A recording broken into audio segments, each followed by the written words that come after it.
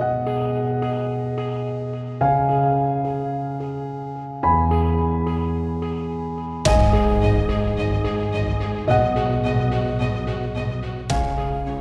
Michael Watson, joined by Sarah Lee, and this is the Influence Watch podcast. Normally, when the government is sued, the public expects the government to defend itself. But what if the government doesn't defend itself because it wants the same policy ends as the activists who are suing it?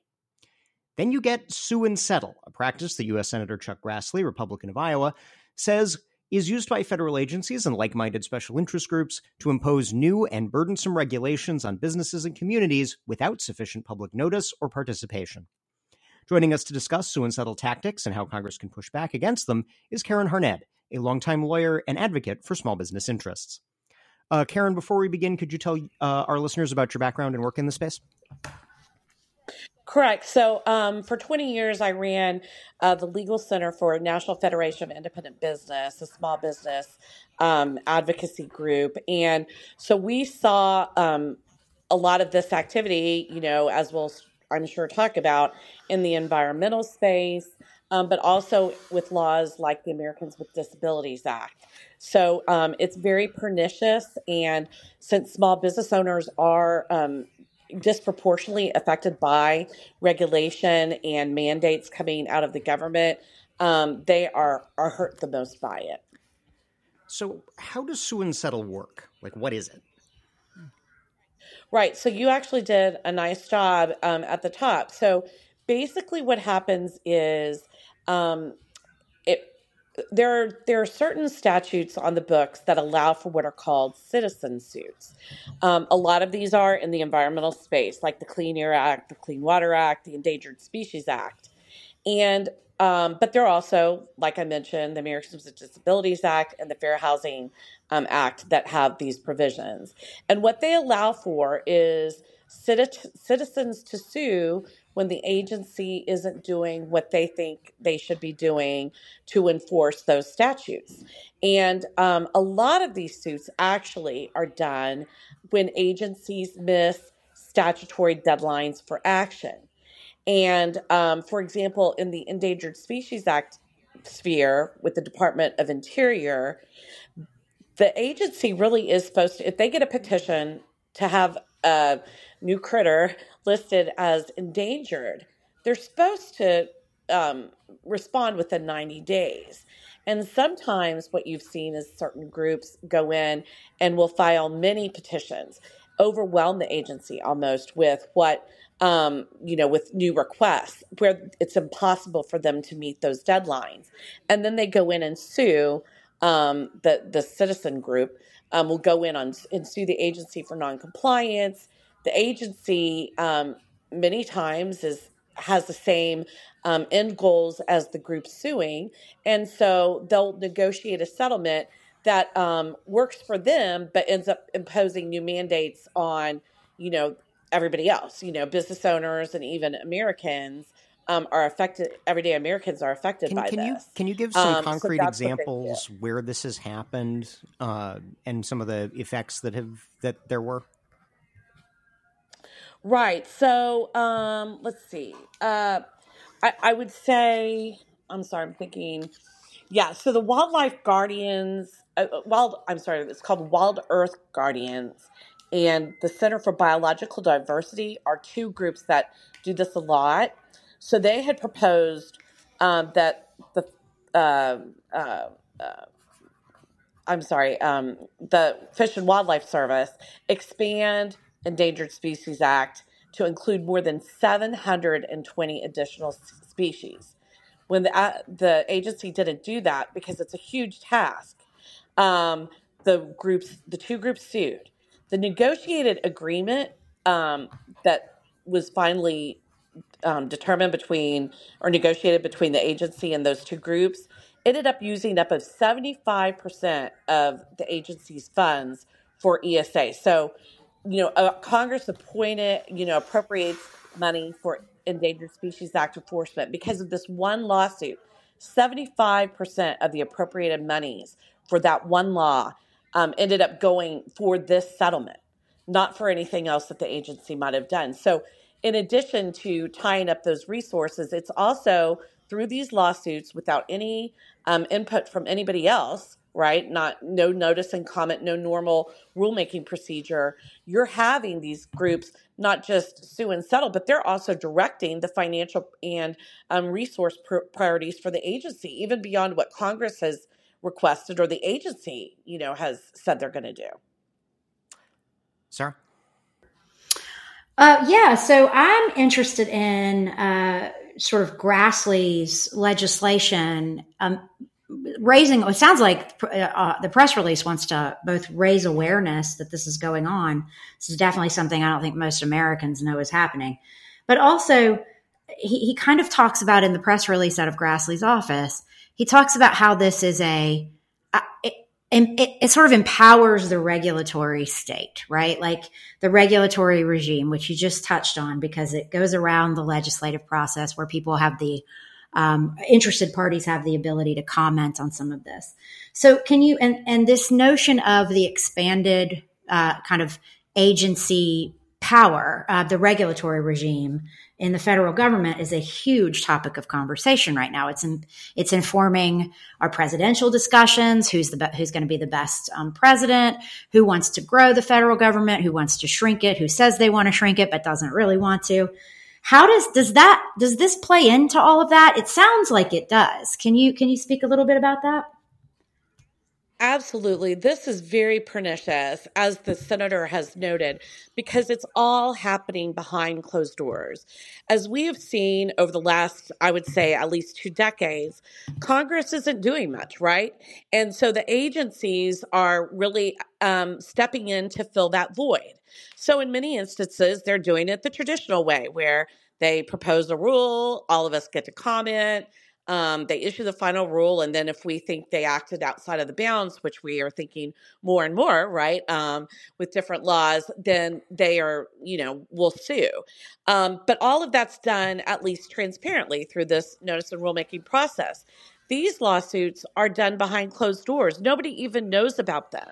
And so at the end of the day, nobody knows that now there's 720 new endangered species, right, that are listed. I want to ask a question based right off of that. So you go, okay, there's this agreement between these activist groups and the government that there are now all these new endangered species. What does that mean to the listener at home? Like, what is the public policy effects of now we have all these new endangered species? Right. So what you've seen is that issue, I think, has particularly been problematic for, folks in the western states. There was testimony at a hearing several years ago of an Idaho rancher where she, had her cattle that, they, get permits to graze on public land. But because of these ESA designations, she lost 28, allotments of land, which I guess is a lot of land for her cows to feed on, or she would be put in limbo during the litigation. And also her testimony indicated that, she's a 4th generation rancher, but when you've got these severe restrictions on land use because of Endangered Species Act or, an environmental law, because those are obviously, or because those also are implicated many times through this, then you've got land tied up that people can't use to do business, right? And she said, look, for new ranchers, they can't enter the space because there's not enough land to go around to graze these cattle, right? And so it really has a very negative effect on just normal Americans, especially, small business owners. Yeah, I actually have a question too, since we keep talking about it. It's heavily used in the environmental space. I know you said the Americans with Disabilities Act as well is something that pops up here, but in the environmental space, is it reasonable to assume that since these things are happening and have been happening, that there are powerful environmental interests behind some of these suits that are seeking to have the agency settle and impose a new rule in their favor? Do you think, I don't want to speculate and say that's definitely happening, but it seems like it's probably ripe for that to happen. Is that the case? Yeah, I mean, this is definitely set up for collusion. Okay. And I would argue that that is what's happening. And what's even more disturbing is a lot of these groups are getting lining their pockets as a result of this. They're not just getting the policies they want; they're getting dollars.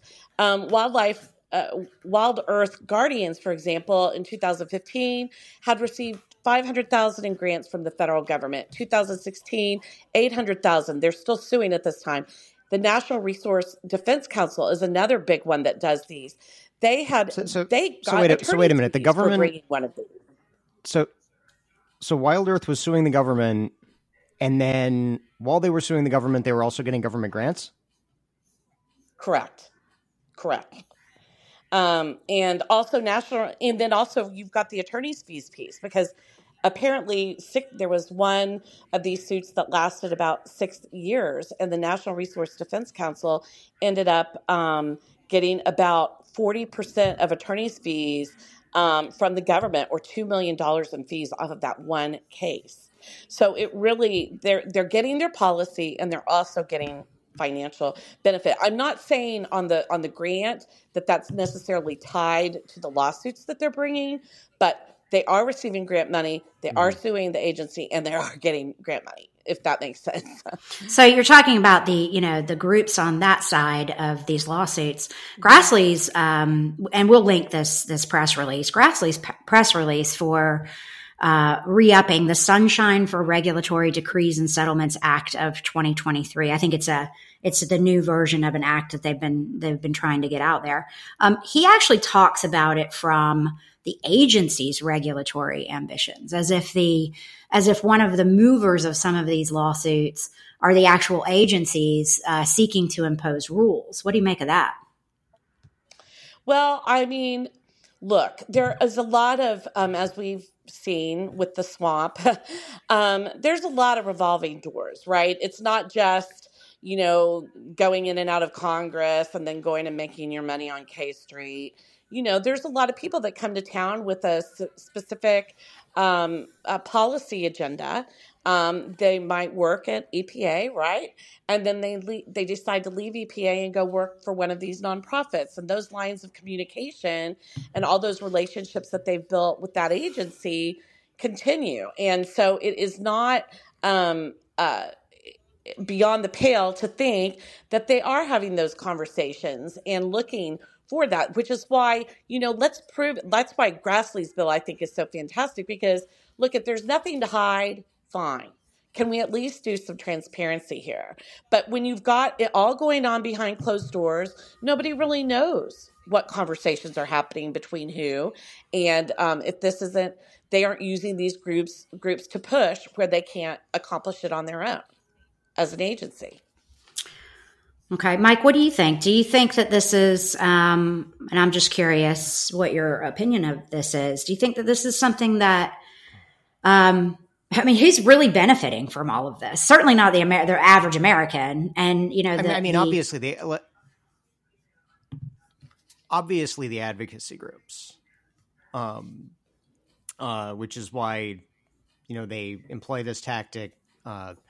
I remember back during the Trump administration tried to put a block on, at least while it was in power, tried to limit the discretion of the agencies to engage in these sort of collusive litigation tactics. I mean, whatever you think of how the regulatory state is, quote unquote, supposed to work, how law is supposed to be made in this country, lawyers for an advocacy group and lawyers for a government for an administration that align with the advocacy group, sitting in a back room, making an agreement that they're going to put before a judge, doesn't seem like James Madison's Constitution. And it doesn't seem fair to any standard of fair play that we might have in, democratic deliberation. Karen, you want to talk about that? Yeah, no, I agree. And it also, honestly, isn't just, I'd go even beyond the agencies. I think there's certain legislators that like this, because they they get the result they want without having their hands dirty, right? If somebody doesn't like what happens here, it's just everybody gets to avoid accountability, from Congress on down through the legislate or on down through the agency officials, and that is just not the way to run a railroad. I mean, that is absolutely not what the founders thought. I don't think they would have ever envisioned that you would, especially when you look at litigation itself is supposed to be adversarial. Yet, as Michael spoke at the very beginning of this, many times this is very non-adversarial. It's hey, what can we do here, to make this work for all of us? And it's just not. It doesn't have that push pull even at the judiciary. I mean, take away, the administrative law and congressional oversight, even the way courts are supposed to work. This is irregular. Yeah, it reminds me of the saying that people that work in politics for a while will hear this, or they'll see it written. And if you don't really study our political system very closely, you might miss it. But it kind of reminds me of the gridlock is good thing, right? Like the checks and balances, the adversarial relationship that these things are supposed to have. That's actually a good thing. It's not bad. Right. And just on the bigger picture, one stat that I came upon is there's been some research that the American for Legislative Exchange Council and the Chamber have done on this. And between the two of them, they had engaged that just EPA alone had done 48 to 60 sue and settle cases from 2009 to 2012, just a 3-year period. In that 3-year period, that litigation resulted in more than 100 new regulations and more than $100 million in compliance costs with those regulations. Again, these are all regulations done outside of notice and comment, done through this backdoor sue and settle process. So I know you've mentioned Wild Earth Guardians and Center for Biological Diversity. Are there any other organizations that are frequently involved in this space that our listeners may need to know about? Honestly, those are the main ones that I have found, but I am confident there are others. And then in the Americans with Disabilities Act space, what you've seen there is cottage industries cropping up, attorneys that literally just make their money on trying to find Americans with Disabilities Act violations, bringing those lawsuits, and many times extorting the business owner, saying, we saw that your guardrail in your bathroom was a quarter of an inch off. If you do not pay us X amount by, 30 days, we are going to sue you. And that X amount, they design purposely of, they're going to pay it because they don't want to pay the legal fees that we're going to give. They don't even care if you make the change to your bathroom or not. They're now doing it with websites that are not, user-friendly for disabled Americans. And somebody will just be sitting in their basement, looking at websites all day, trying to find these violations, and then shaking down these businesses. It really is outrageous. I'm glad you mentioned the attorneys, because we've actually done some work on that. Some of these sort of white shoe law firms that take these kinds of cases and they make hand over fist. We did it in relation to consumer sort of, mass tort lawsuits. But the people that they're suing on behalf of actually don't actually get any of the payout. The attorneys make most of it.